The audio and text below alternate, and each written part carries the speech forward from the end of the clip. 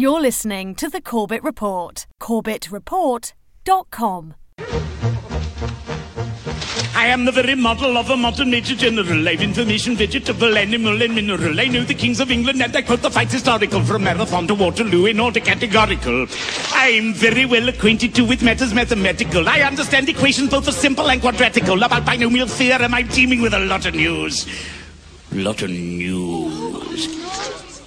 Got it. With the many cheerful facts about the square of the hypotenuse. With many cheerful facts about the square of the hypotenuse. With many cheerful facts about the square of the hypotenuse. With many cheerful facts about the square of the hypotenuse. I'm very good at integral and differential calculus. I know the scientific names of... Welcome, my friends, welcome to another edition of the Corbett Report. I am your host, James Corbett, podcasting to you, as always, from the sunny climes of Western Japan on this 28th day of March 2010. I'd like to welcome all of the listeners back to the Corbett Report podcast and invite them all, as always, to check into the websites CorbettReport.com, AlQaedaDoesn'tExist.com, ReportageBook.com, and ClimateGate.tv, as well as those sites which help to support us, including ZeroPointRadio.com, RadioForAll.net, Archive.org, and CascadiaPublicRadio.org, where you can find small file size, low bandwidth consuming versions of our podcast and many other quality podcasts besides. On a positive note this week, I asked for it, and you, the listeners, you remarkable listeners out there, have come through and delivered, and I have just unboxed my brand new lavalier microphone and JuiceLink preamp to go along with my video camera. So now I have a new wonderful lav microphone that really does sound excellent compared to my old cheap lav microphone. So thank you to everyone who has donated in the 2020 Hindsight Censorship on the Frontline DVD funding drive. And for everyone who has made this possible, thank you so much. I am still fiddling with knobs and buttons and tweaking dials, so the sound is not absolutely 100% perfect yet, but it is extremely good, and you will notice that I use it in this current edition of Sunday Update. So once again, thank you to everyone for making that happen, and I encourage you to continue sending in your donations if you have not yet done so, to help sponsor the funding of further purchases of equipment for running the website, including a new second-hand laptop. And once again, I would like to thank everyone who has already donated, and although I have contacted you and gotten your address, I have yet to receive the DVDs yet, so I'm going to have to get in touch with Richard Grove and find out where the DVDs might be. Maybe they're lost in transit, but rest assured, as soon as they arrive, they will be shipped straight back out to your addresses. So once again, thank you for waiting patiently for your DVDs. Also, I'd just like to point out, for those who aren't subscribed to the Corbett Report interview RSS feed, that I am now taking the audio of my video interviews, including New World Next Week with James Evan Pilato of MediaMonarchy.com, and my Economics 101 series, and all of my video interviews. I will now take the audio and put them up in the interviews RSS feed, meaning they will be delivered directly to your iTunes or podcatcher of choice as soon as they're done. So, by all means, if you haven't yet done so, please consider subscribing to the interviews RSS feed, especially considering I have some extremely fascinating conversations lined up for this coming week, and if they do come to fruition, I guarantee you will not be disappointed. So stay tuned for that. But right now, let's get straight to the meat and potatoes of today's episode. It's time for today's Sunday Update.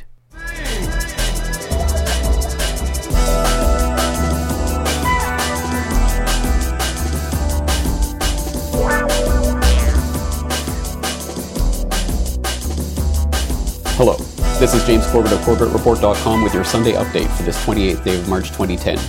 And now for the real news.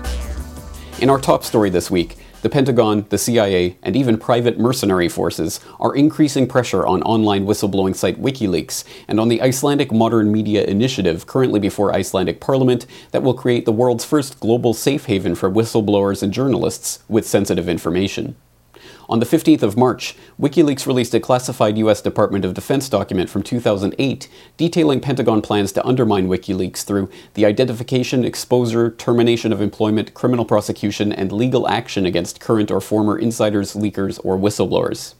The document also discusses how fake stories could be given to the site in an attempt to damage its reputation, and admits that numerous stories released on the site in the past have embarrassed the US military. On the 18th of March, WikiLeaks editor Julian Assange was followed by US intelligence officials on a flight from Iceland to Denmark. The agents checked in on the flight under the name US State Department and were not carrying any luggage. Also that day, the Reykjavik Grapevine reported that a new private company known as ECA Program are soliciting military training and support to the Icelandic government. Little is known about the mysterious mercenary group other than that they were previously denied permission to operate in Canada. Iceland does not have a military force of its own. On the 22nd of March, a WikiLeaks volunteer was detained by Icelandic police and interrogated about a recent WikiLeaks production meeting held in a secure location. The volunteer was shown photographs of the meeting and asked about specific topics that were addressed there, indicating that the group is under constant surveillance. Although the group has raised the ire of governments around the world for its willingness to publish classified and politically sensitive information, that scrutiny has reached a crescendo in recent weeks as the site has become involved in the Icelandic Modern Media Initiative and its proposal to pass a wide-ranging series of whistleblower protection and anti-libel laws that would make Iceland the world leader for journalism and source protection. Earlier this month, the Corbett Report talked to Professor Salvor Gishardóttir of the University of Iceland about this initiative. Tell us about what excites you about this proposal. It is the protection of people that come forward as whistleblowers, and also that you can express yourself and without somebody with that has much better resources than you have, that goes to London, for example, and can sue you for and whatever in the world. So this libel tourist, this is not something that I can take advantage of, or the citizens. It is for the rich people and those people that own banks. They have a heart of lawyers, and the ordinary citizens is even the situation in Iceland, for example, is such that those are the people that own the banks. They control also the lawsuits that have all the lawyers. So I'm mostly excited about libel that you cannot use libel tourism in Iceland. WikiLeaks is now in possession of a decrypted US military video showing the murder of civilians by US pilots. They are planning to release the footage at the US National Press Club on April 5th. In economic news this week, absolute proof of the manipulation of precious metals markets was delivered in a startling fashion by Bill Murphy, chairman of the Gold Antitrust Action Committee, at a hearing of the US Commodity Futures Trading Commission. Mr. Murphy recounted the story of a whistleblower named Andrew Maguire, a London metals trader who detailed how JP Morgan Chase was manipulating metals markets by shorting precious metals and then orchestrating a takedown in market price. In November of 2009, Maguire sent information about this criminal activity to the CFTC Enforcement Division, which is supposed to look into such matters. On February 3rd, Maguire even began an email exchange with Eliud Ramirez, a senior investigator in CFTC enforcement, detailing and predicting exactly how such a market manipulation was to take place. 2 days later, the manipulation took place exactly as predicted, and Maguire even carried on an email exchange with Ramirez as the events were playing out, writing, quote, "It is common knowledge here in London among the metals traders that it is JPM's intent to flush out and cover as many shorts as possible prior to any discussion in March about position limits. I feel sorry for all those not in this loop.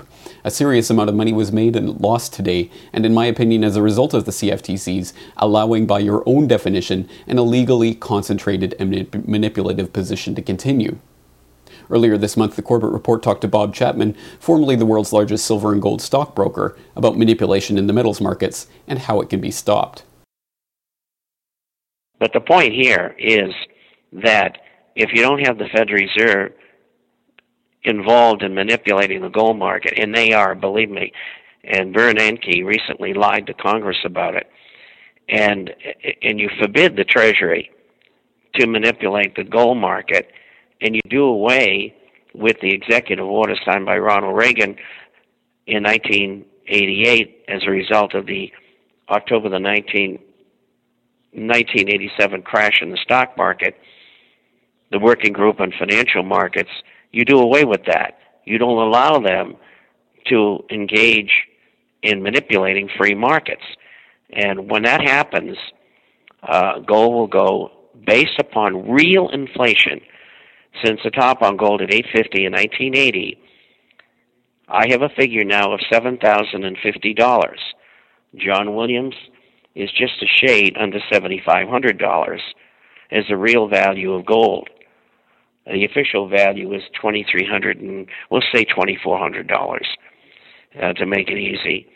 And it just shows you how they lie about their numbers.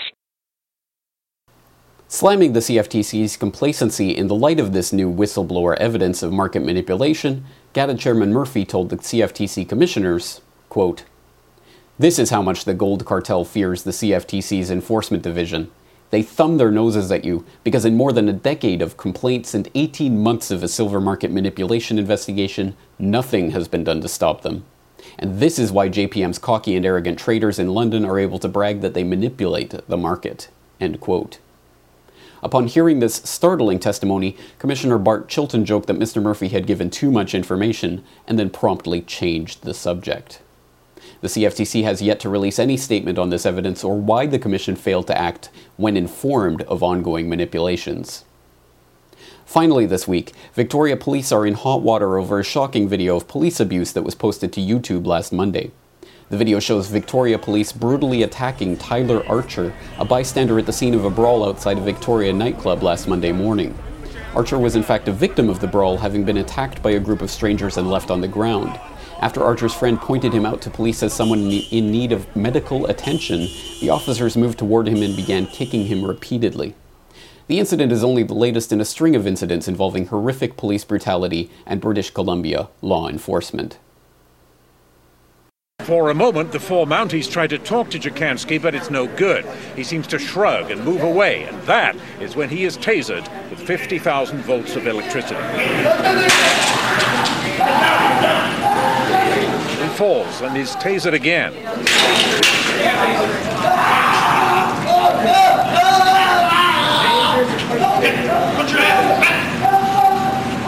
The Mounties pile on top of him as he writhes and moans.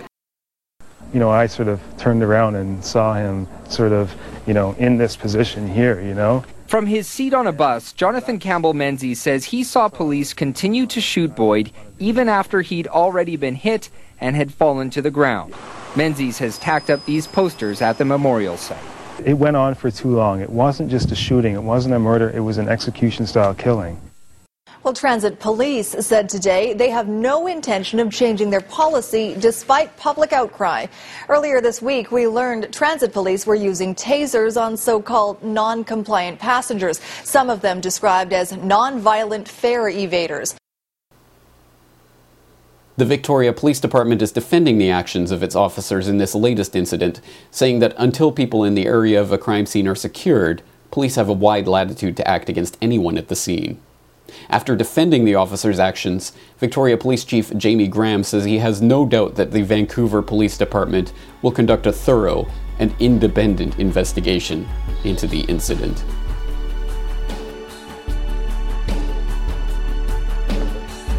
Now, stay tuned for episode 123 of the Corbett Report, Meet Smedley Butler, where we take a look at the life and times of one of the most highly decorated men in the history of the U.S. Marine Corps, and someone who realized that war is a racket. Welcome to episode 123 of the Corbett Report, Meet Smedley Butler. When Major General Smedley Darlington Butler died on June 21st, 1940, he died as the most decorated Marine in U.S. history. Having received 16 medals, including 5 for heroism, Smedley Butler was one of only 19 people who have ever been twice awarded the Medal of Honor, and one of only 2 that have ever twice received the Medal of Honor for separate acts of outstanding heroism. But if ever we need to be reminded that the human spirit is dynamic and we cannot be simply reduced to a sum of our genetic and environmental parts, perhaps all we need to do is take a look at the life of Smedley Butler. Certainly one would have had a hard time divining the future of the young Smedley Butler growing up in the Westchester, Pennsylvania area back in the 1890s, simply from looking at his roots and his upbringing. He enjoyed a relatively well-to-do lifestyle as a young man, being educated at the Haverford School, which was popular with the upper-class Philadelphia families of the time, and coming from good Quaker stock, it would certainly not be very apparent that this would be a young man destined for a reputation as a tenacious Marine, engaging in military actions all around the world and adopting such nicknames as the Fighting Quaker and Old Gimlet Eye. But nevertheless, there you go. Major General Smedley Butler, and certainly if we were simply to look at his biography and his career in the U.S. Marines, we would see an outstanding record of service that would seem to denote a gung-ho, gun-toting Marine Corps to the core. In fact, Butler's career in the U.S. Marine Corps reads almost like a history book in the history of U.S. military adventurism of the early 1900s, from participating in the Philippine-American War to his time deployed at Tianjin for the Boxer Rebellion, for which he eventually won the Brevet Medal, to his participation in the so-called Banana Wars for shoring up American interests, and especially those of the United Fruit Company in Central America, to his participation in Honduras in the early 1900s, to Nicaragua, Grenada, Mexico, Haiti, and eventually his service during World War I. Nothing at all in his biography alone would really lead one to believe that he was such a maverick, and yet that's the reputation which he enjoys today. Why is that? Well, we begin to get an inkling that perhaps Smedley Butler was discontented with the role that he saw the Marine Corps playing around the world for American interests when we start to take a look at his increasing political activism at home in the 1930s. And we can trace this back at least to 1932 and an incident known as the Bonus March. In order to get a better understanding of this incident and the role that Smedley Butler played in it, let's take a listen to a short clip from a radio program entitled History Counts, in which host Ken McDermott Rowe interviews Hans Schmidt, the author of Maverick Marine, General Smedley Butler and the Contradictions of American Military History. And let's listen to a section of that interview where they talk about the Bonus March in 1932. Could you talk about the Bonus March, what the veterans were seeking? Yeah, the veterans, these are World War I veterans, and they had been legally entitled to a bonus for their service overseas and during World War I. And this was not supposed to be paid to them, I forget, until 1945 or something like that. And now is in the early 1930s, and many of them are destitute and unemployed. And they say, pay us the bonus now. And so we can survive, our wives and families. And so a large group of them marched to Washington, D.C., and many of them had their families with them. And they set up an encampment on the Anacostia Flats just across from the capital area. And were essentially lobbying or pressuring to get their bonuses paid. But the Congress and the Hoover administration refused them and eventually sent in troops under General MacArthur to rout them. Butler went and joined them and slept overnight with them in a tent and made many speeches encouraging them that they had as much right to lobby the U.S. government as the United States Steel Corporation did. Now, while such a dry academic description of the events are no doubt technically and historically accurate, they do fail to convey a sense of the emotion, the fiery temper that was involved in this incident, and the egregious slight against the veterans, and the real anger that the veterans had towards the government at that time. But luckily enough, this is the internet age, and with a few clicks of the mouse, we can surf on over to YouTube and actually find the audio and video footage that has survived this 78 years of a portion of one of General Smedley Butler's speeches at the Bonus March.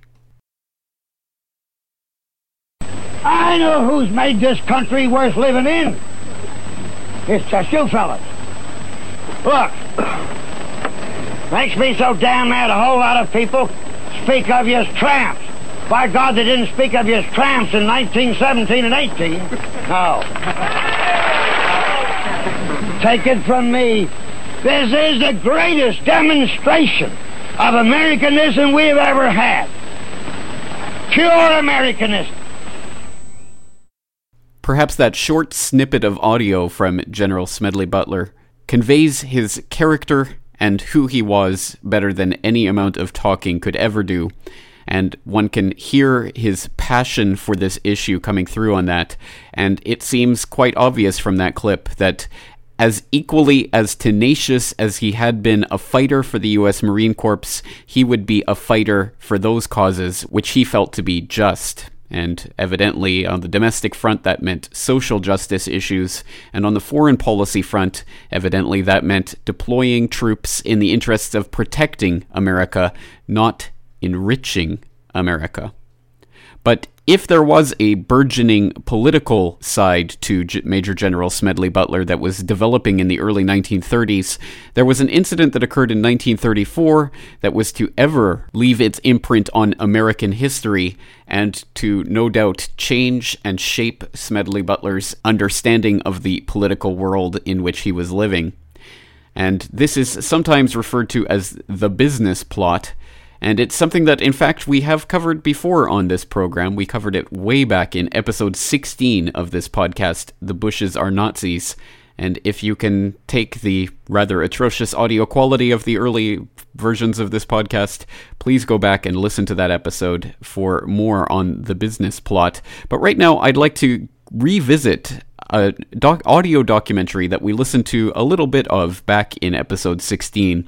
And this comes from the BBC, the Blair Broadcasting Corporation, now the Brown Broadcasting Corporation, but in the light of the 9/11 whitewash on the conspiracy files and the 7/7 whitewash and the Osama bin Laden whitewash and the whitewash of Dr. David Kelly's death and all the various whitewashes and cover-ups that the BBC has participated in recent memory, I vote that they hitherto be known as the British BS Corporation.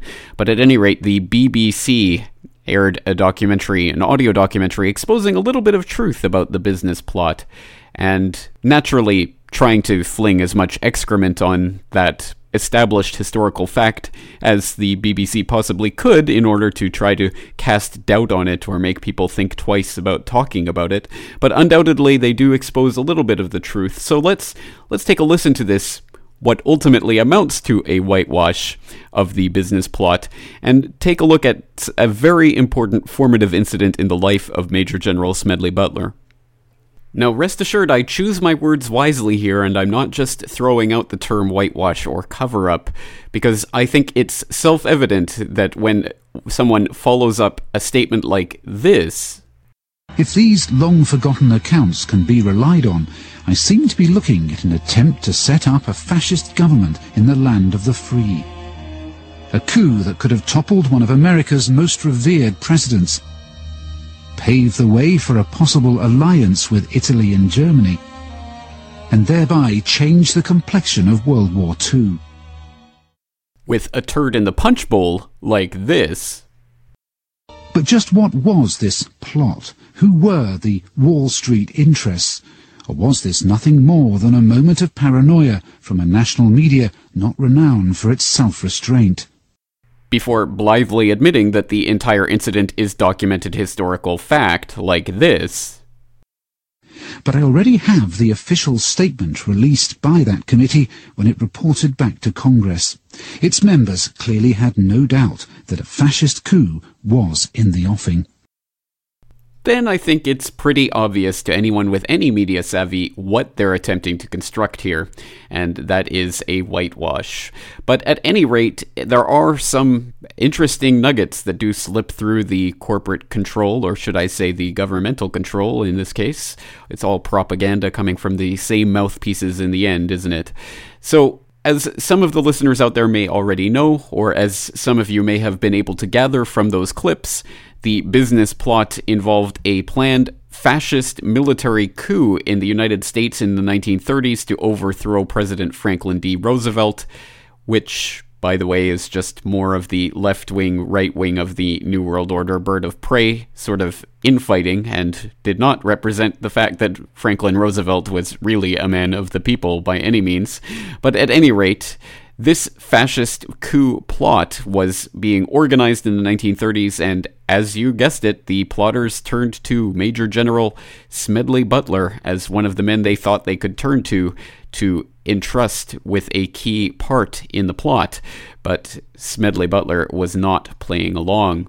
So in order to get some more details about Butler's role or lack thereof in this plot and some of the figures involved in this scheme, let's turn to that BBC documentary and take a little bit of a listen to it, keeping, of course, our filters on and our shields up for all of the propaganda that the BBC will be throwing at us.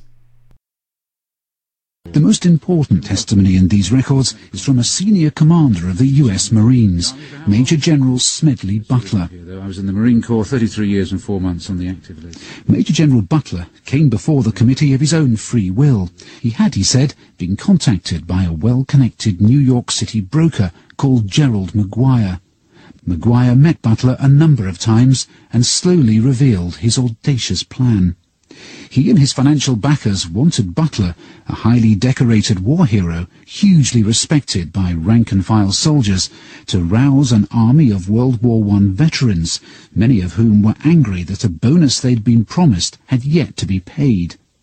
The idea was that the general would use these men to help seize the White House, just like Hitler and Mussolini had used their private armies to bully their way into power. At the time, Butler, a staunch defender of democracy, went along with the plan, but he was secretly appalled.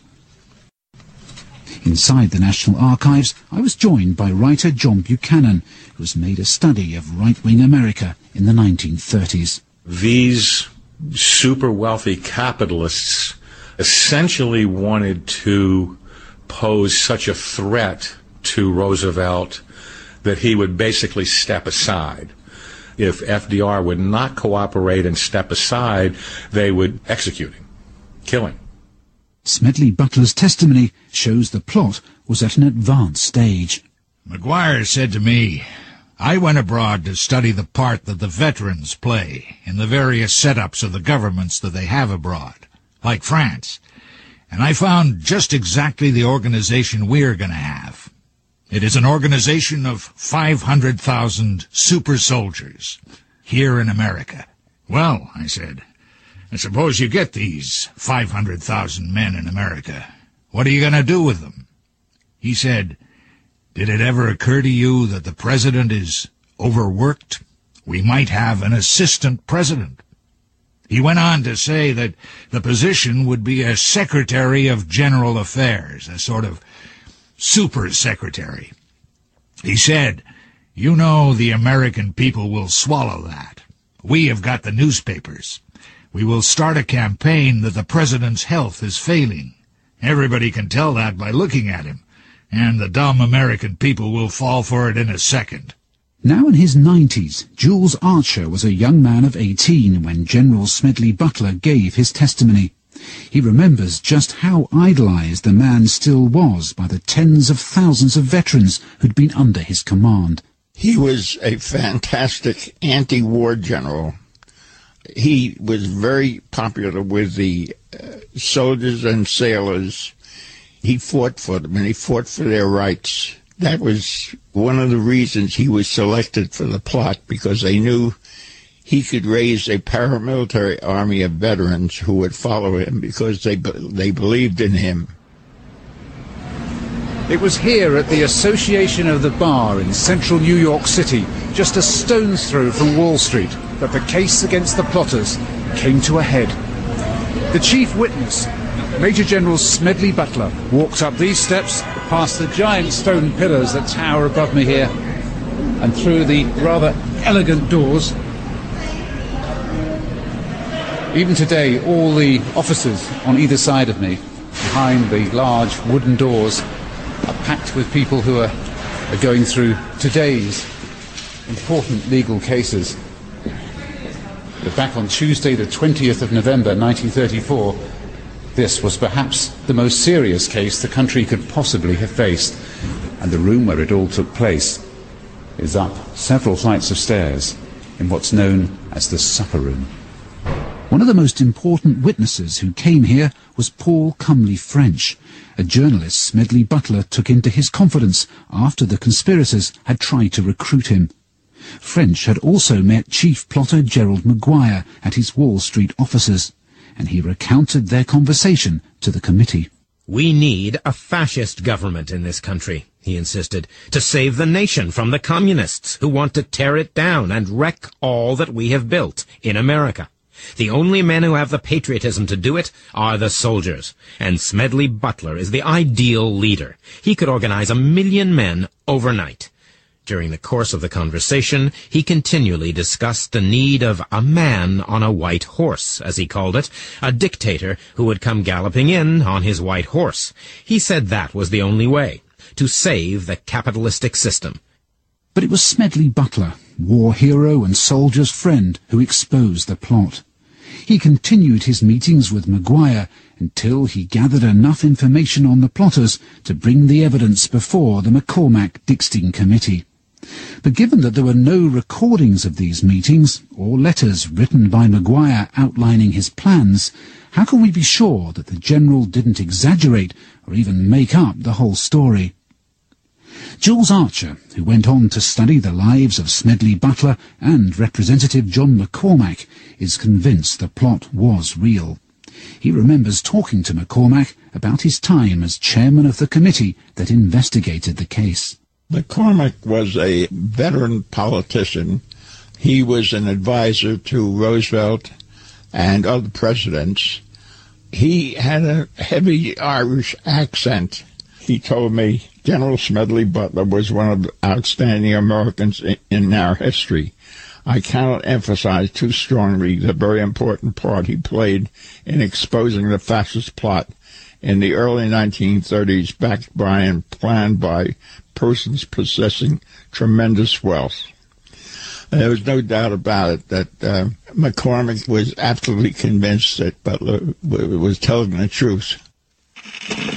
On the Nazi talks on the Nazi movement in the United States. We present Representative Dickstein. Ladies and gentlemen. In this early radio archive, you can just make out the other co-chairman, Representative Samuel Dickstein, warning Americans to be aware of the threat from fascist forces from within. We have succeeded in unearthing evidence to define the Nazi government here as the most dangerous threat to our democracy that has ever existed. And the central character of the plot, the plain-speaking Major General Smedley Butler, was caught on early newsreel from the time, explaining his part in exposing the plot. I talked with an investigator for this committee. He told me they had unearthed evidence linking my name with several such veteran organizations. As it then seemed to me to be getting serious, I felt it was my duty to tell all I knew of such activities to this committee. My main interest in all this is to preserve our democratic institutions. So Smedley Butler remained adamant that he was the target of a fascist plot, and there was never any doubt either in the mind of committee chairman John McCormack that the forces of fascism were gathering to storm the White House. But who was going to fund the coup? Even with the backing of 500,000 veterans, a plot of this sort against the most powerful government on earth needs money as well as muscle, and an awful lot of it too. Well, according to Smedley Butler, this was where the big business moguls and Wall Street brokers behind the coup came in. They, he was told by Maguire, would soon step out of the shadows in the form of a newly created lobby group. Soon after he made this promise to Butler, the American Liberty League was born. John Buchanan. Maguire said, well, you're going to see in the next few weeks in the press this organization is going to be created that's going to front for the whole thing, and we're going to stand up for the Constitution, and we're going to stand up for our troops, and so on. And lo and behold, about 2 weeks later, splashed all over the major newspapers of the time, especially in New York and Washington, the creation of the American Liberty League. So who, pray tell, was behind the American Liberty League? Well, only some of the biggest names from Wall Street and the world of commerce in 1930s America, including the DuPont family, who was one of the major funders of the ALL, but also the leaders of U.S. Steel, General Motors, General Foods, Standard Oil, Birdseye, Colgate, Heinz Foods, Chase National Bank, and Goodyear Tire and Rubber Company, among many, many others. So what became of this plot and the McCormick-Dickstein Committee which was looking into it? Well, as one might well imagine with a congressional inquiry into such a sensitive matter, it ended up going absolutely nowhere. And ultimately, the final report of the Congressional Committee read, quote, "In the last few weeks of the committee's official life, it received evidence showing that certain persons had made an attempt to establish a fascist organization in this country. No evidence was presented and this committee had none to show a connection between this effort and any fascist activity of any European country. There is no question that these attempts were discussed, were planned, and might have been placed in execution when and if the financial backers deemed it expedient. The committee received evidence from Major General Smedley D. Butler, twice decorated by the Congress of the United States. He testified before the committee as to conversations with one Gerald C. McGuire, in which the latter is alleged to have suggested the formation of a fascist army under the leadership of General Butler. McGuire denied these allegations under oath, but your committee was able to verify all the pertinent statements made by General Butler, with the exception of the direct statement suggesting the creation of the organization. This, however, was corroborated in the correspondence of McGuire with his principal, Robert Sterling Clark, of New York City, while McGuire was abroad studying the various forms of veterans organizations of fascist character." End quote. So, long story short, the committee looked into it, found out it was absolutely true, brought absolutely none of the accused before the committee to answer for this activity, with the sole exception of the man that General Butler had direct contact with, Gerald C. McGuire, who denied all knowledge of the plot. Surprise, surprise. And there it pretty much ended. But although the plot had been exposed briefly and then covered up again and consigned to the dustbin of history, from whence it would not be resurrected for another several decades, General Butler, at any rate, had been personally affected by what he had personally experienced in this plot, and I think it was quite evident that he was quite shaken up by what he had just experienced, because the McCormick-Dickstein Committee issued its final report in early 1935, and later that year, General Butler was to pen the pamphlet for which he is perhaps best known today, War is a Racket. Now, I could outline the history of this small book and talk about its origin as a speech in the early 1930s that he fleshed out into a longer version after the whole business plot and then published, how it was condensed into a Reader's Digest book supplement, and talk about the way that the work was received by the public, and talk about how radical it was for a major general, and especially such a highly decorated and highly recognizable major general as Smedley Butler was in his own time, to have such incredible radical thoughts about the nature of war and the role of American servicemen. But rather than speak about War is a Racket, why don't I let War is a Racket speak for itself? Now, obviously, we don't have recordings of Smedley Butler giving this particular speech, but we do have a reconstruction of it, recorded by someone. I'm not really sure who this is, but it's there on YouTube, and you can go and watch it for yourself, and it's a fairly palatable reading of this text, which is certainly strong enough to speak for itself. So let's take a listen to Smedley Butler, War is a Racket. War is a racket. It always has been. It is possibly the oldest, easily the most profitable, surely the most vicious. It is international in scope. It is the only one in which the profits are reckoned in dollars and the losses in lives.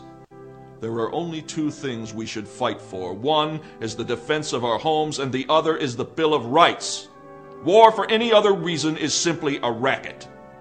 It may seem odd for me, a military man, to adopt such a comparison. Truthfulness compels me to. I spent 33 years and 4 months in active military service as a member of this country's most agile military force, the Marine Corps. I served in all commissioned ranks from second lieutenant to major general. And during that period, I spent most of my time being a high-class muscle man for big business, for Wall Street, and for the bankers. I suspected I was just part of a racket at the time. Now I am sure of it. I helped make Mexico safe for American oil interests in 1914. I helped make Haiti and Cuba a decent place for the National Citibank boys. I helped in the raping of half a dozen Central American republics for the benefits of Wall Street. I helped purify Nicaragua for the International Banking House of Brown Brothers in 1910. I brought light to the Dominican Republic for American sugar interests in 1916. In China, I helped to see to it that Standard Oil went its way unmolested. Looking back on it, I feel I could have given Al Capone a few tips. The best he could do was operate his racket in 3 districts. I operated on 3 continents. A racket is best described, I believe, as something that is not what it seems to the majority of the people. Only a small, inside group knows what it is about. It is conducted for the benefit of the very few at the expense of the very many. In the World War, a mere handful garnered the profits of the conflict. At least 21,000 new millionaires and billionaires were made in the United States during the World War. How many of these war millionaires shouldered a rifle? How many of them dug a trench? How many of them knew what it meant to go hungry in a rat-infested dugout? How many of them spent sleepless, frightened nights ducking shells and shrapnel and machine gun bullets?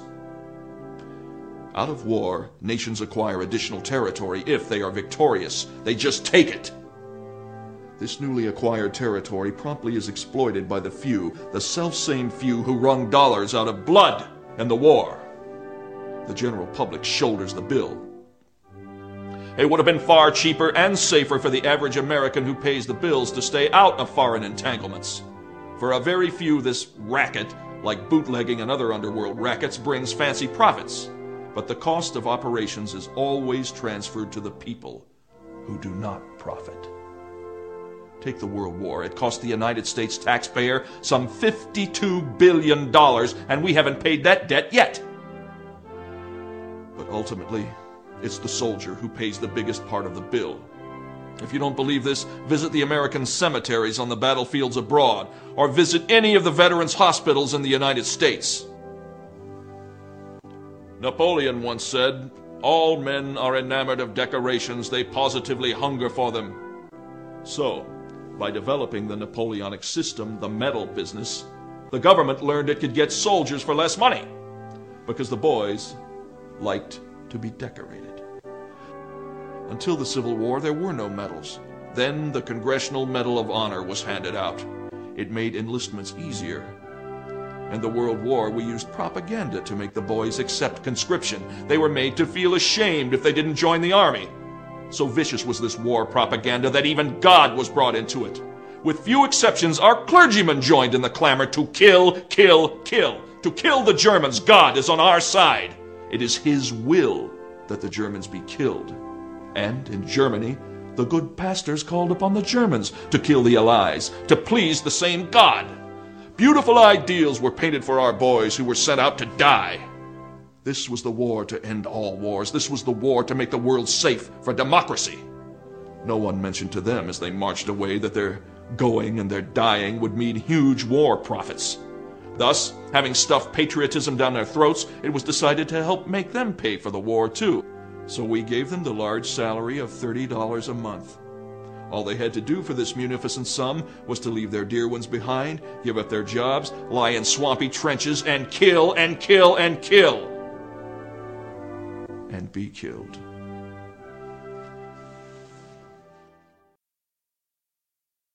The power of such a speech is still felt today, and the message still resonates, and in fact, it may as well have been written today if you just modernize the language. The sentiments are still very much around, and there are so many points to take away from that speech that I wouldn't know where to begin if I was going to start enumerating them. But perhaps the easiest and most straightforward way to see the effect that a speech like that has had, echoing down through the decades, even to our present day, is to see the way it is taken up and then reflected by our present day men of peace. I have a few questions for my colleagues. What if our foreign policy of the past century is deeply flawed and has not served our national security interests? What if we wake up one day and realize that the terrorist threat is a predictable consequence of our meddling in the affairs of others and has nothing to do with us being free and prosperous?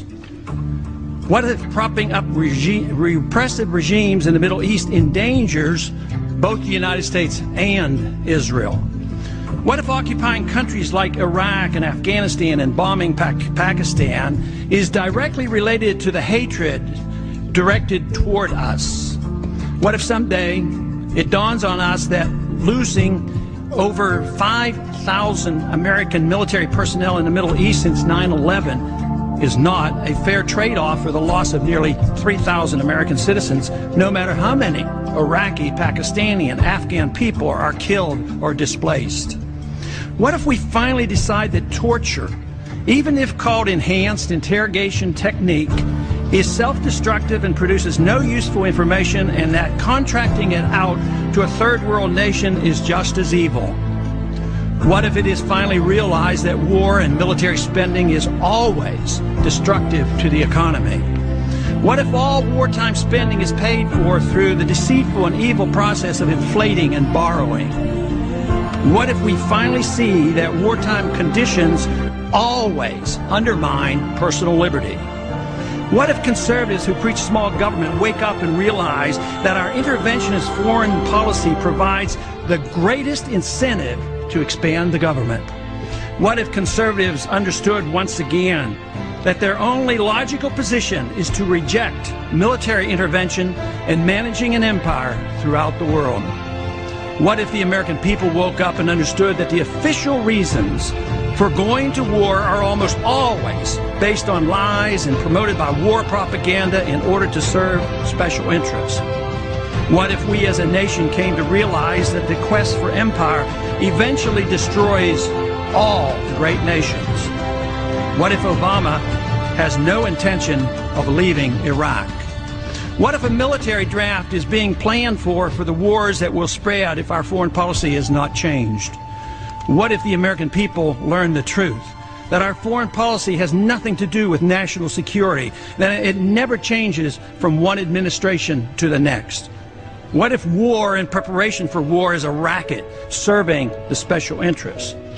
What if President Obama is completely wrong about Afghanistan and it turns out worse than Iraq and Vietnam put together? What if Christianity actually teaches peace and not preventive wars of aggression? What if diplomacy is found to be superior to bombs and bribes in protecting America? What happens if my concerns are completely unfounded? Nothing. But what happens if my concerns are justified and ignored? Nothing good. But we've been taught to take such words as the insane mutterings of the radical right or the extreme left or whatever way they want to try to twist those words into one of their little categories to wrap it up in a pretty pink bow and then cast it off to the side. Whereas, of course, it does represent the majority opinion of the mass of the people. But the gangster elite for whom war is their plaything and a profit-making device for them can keep us locked in the matrix, believing that we are in fact the minority by parading the talking heads of TV in front of us, saying just how necessary these wars are. And perhaps the clearest example of that very procedure came just 2 years ago in April of 2008 when the New York Times had an expose on behind TV analysts' Pentagon's hidden hand, in which it turns out that, surprise, surprise, all the talking heads that Fox and CNN and all of the major news networks have on to advocate war just happen to, oh, by the way, be on the Pentagon payroll, secretly and not disclosed, always being touted as retired generals or military analysts instead of Pentagon shills, which is exactly what they are.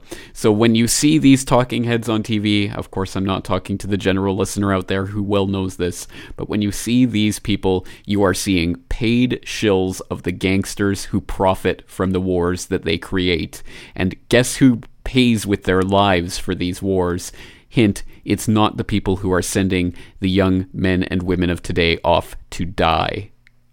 For anyone who shares my fury at the controlled corporate media and the shills of the controlled corporate media for playing along with this gangsterism of war, I would highly recommend that you check out a new piece from Infowars.com, Alex Jones' behind the scenes of CNN's attack piece, where he shows the behind the scenes footage of a 20-minute interview that he recorded with CNN, but which they decided not to air for obvious reasons, where he was absolutely on fire roasting CNN and the controlled corporate media shills for their part in the deaths of over 1 million Iraqis since they helped lie us into that war.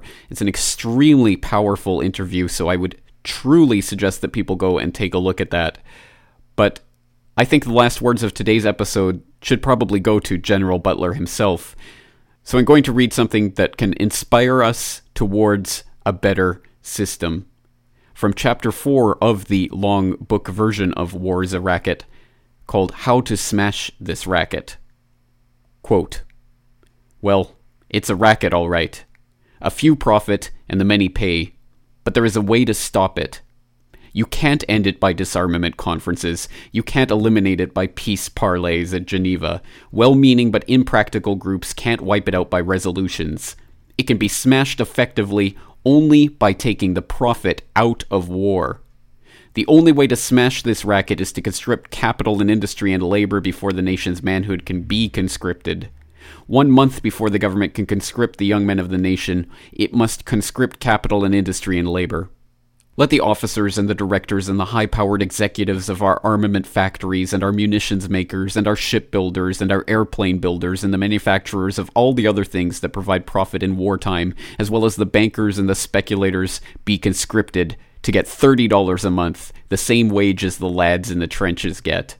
Let the workers in these plants get the same wages. All the workers, all presidents, all executives, all directors, all managers, all bankers, yes, and all generals, and all admirals, and all officers, and all politicians, and all government office holders. Everyone in the nation be restricted to a total monthly income not to exceed that paid to the soldier in the trenches.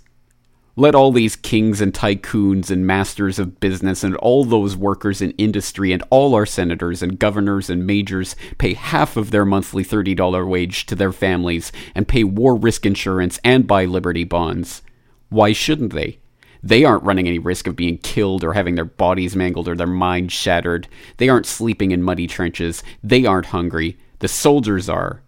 Give capital and industry and labor 30 days to think it over, and you will find by that time there will be no war. That will smash the war racket. That and nothing else." Maybe I am a little too optimistic. Capital still has some say, so capital won't permit the taking of the profit out of war until the people, those who do the suffering and still pay the price, make up their minds that those they elect to office shall do their bidding and not that of the profiteers. Another step necessary in this fight to smash the war racket is the limited plebiscite to determine whether a war should be declared. A plebiscite not of all the voters, but merely of those who would be called upon to do the fighting and the dying. There wouldn't be very much sense in having a 76-year-old president of a munitions factory, or the flat-footed head of an international banking firm, or the cross-eyed manager of a uniform manufacturing plant, all of whom see visions of tremendous profits in the events of war, voting on whether the nation should go to war or not. They never would be called upon to shoulder arms, to sleep in a trench and to be shot.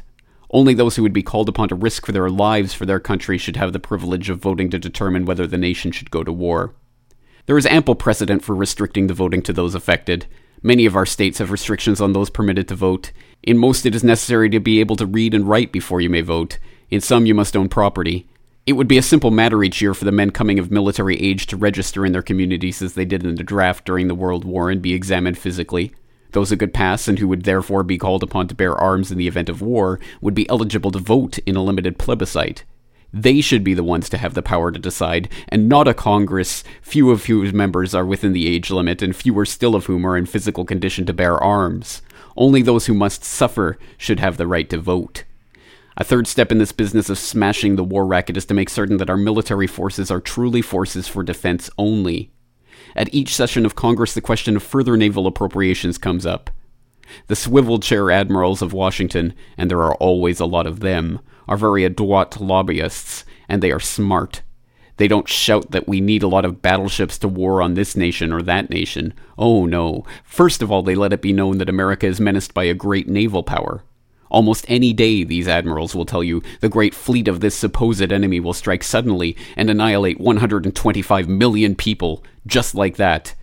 Then they begin to cry for a larger navy. For what? To fight the enemy? Oh my, no. Oh no. For defense purposes only. Then, incidentally, they announce maneuvers in the Pacific. For defense. The Pacific is a great big ocean. We have a tremendous coastline on the Pacific. Will the maneuvers be off the coast? 200 or 300 miles? Oh no, the maneuvers will be 2,000, yes, perhaps even 3,500 miles off the coast. The Japanese, a proud people, of course will be pleased beyond expression to see the United States fleet so close to Nippon's shores. Even as pleased as would be the residents of California were they to dimly discern through the morning mist the Japanese fleet playing at war games off Los Angeles. The ships of our Navy, it can be seen, should be specifically limited by law to within 200 miles of our coastline. Had that been the law in 1898, the Maine would never have gone to Havana Harbor. She never would have been blown up. There would have been no war with Spain with its attendant losses of life. 200 miles is ample, in the opinion of experts, for defense purposes. Our nation cannot start an offensive war if its ships can't go further than 200 miles from the coastline. Planes might be permitted to go as far as 500 miles from the coast for purposes of reconnaissance, and the Army should never leave the territorial limits of our nation. To summarize, 3 steps must be taken to smash the war racket. 1. We must take the profit out of war. 2. We must permit the youth of the land who would bear arms to decide whether or not there should be war. 3. We must limit our military forces to home defense purposes. End quote. And perhaps in the end, both the tragedy and the hope is that essentially nothing has changed in the last 80 years. That's it for today. I am your host, James Corbett, thanking you for joining me and asking you to join me again next week for episode 124 of the Corbett Report. How to cover up a scandal.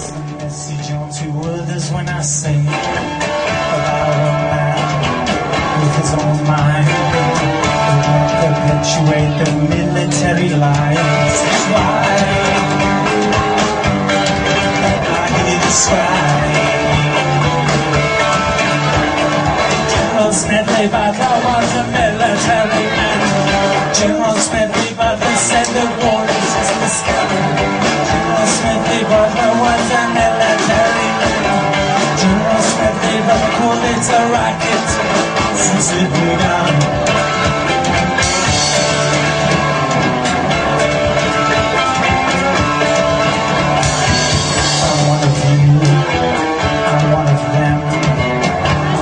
Cynical of military men. They take our boys, then take our girls to fight for corporations all over the world. And this is why it is right.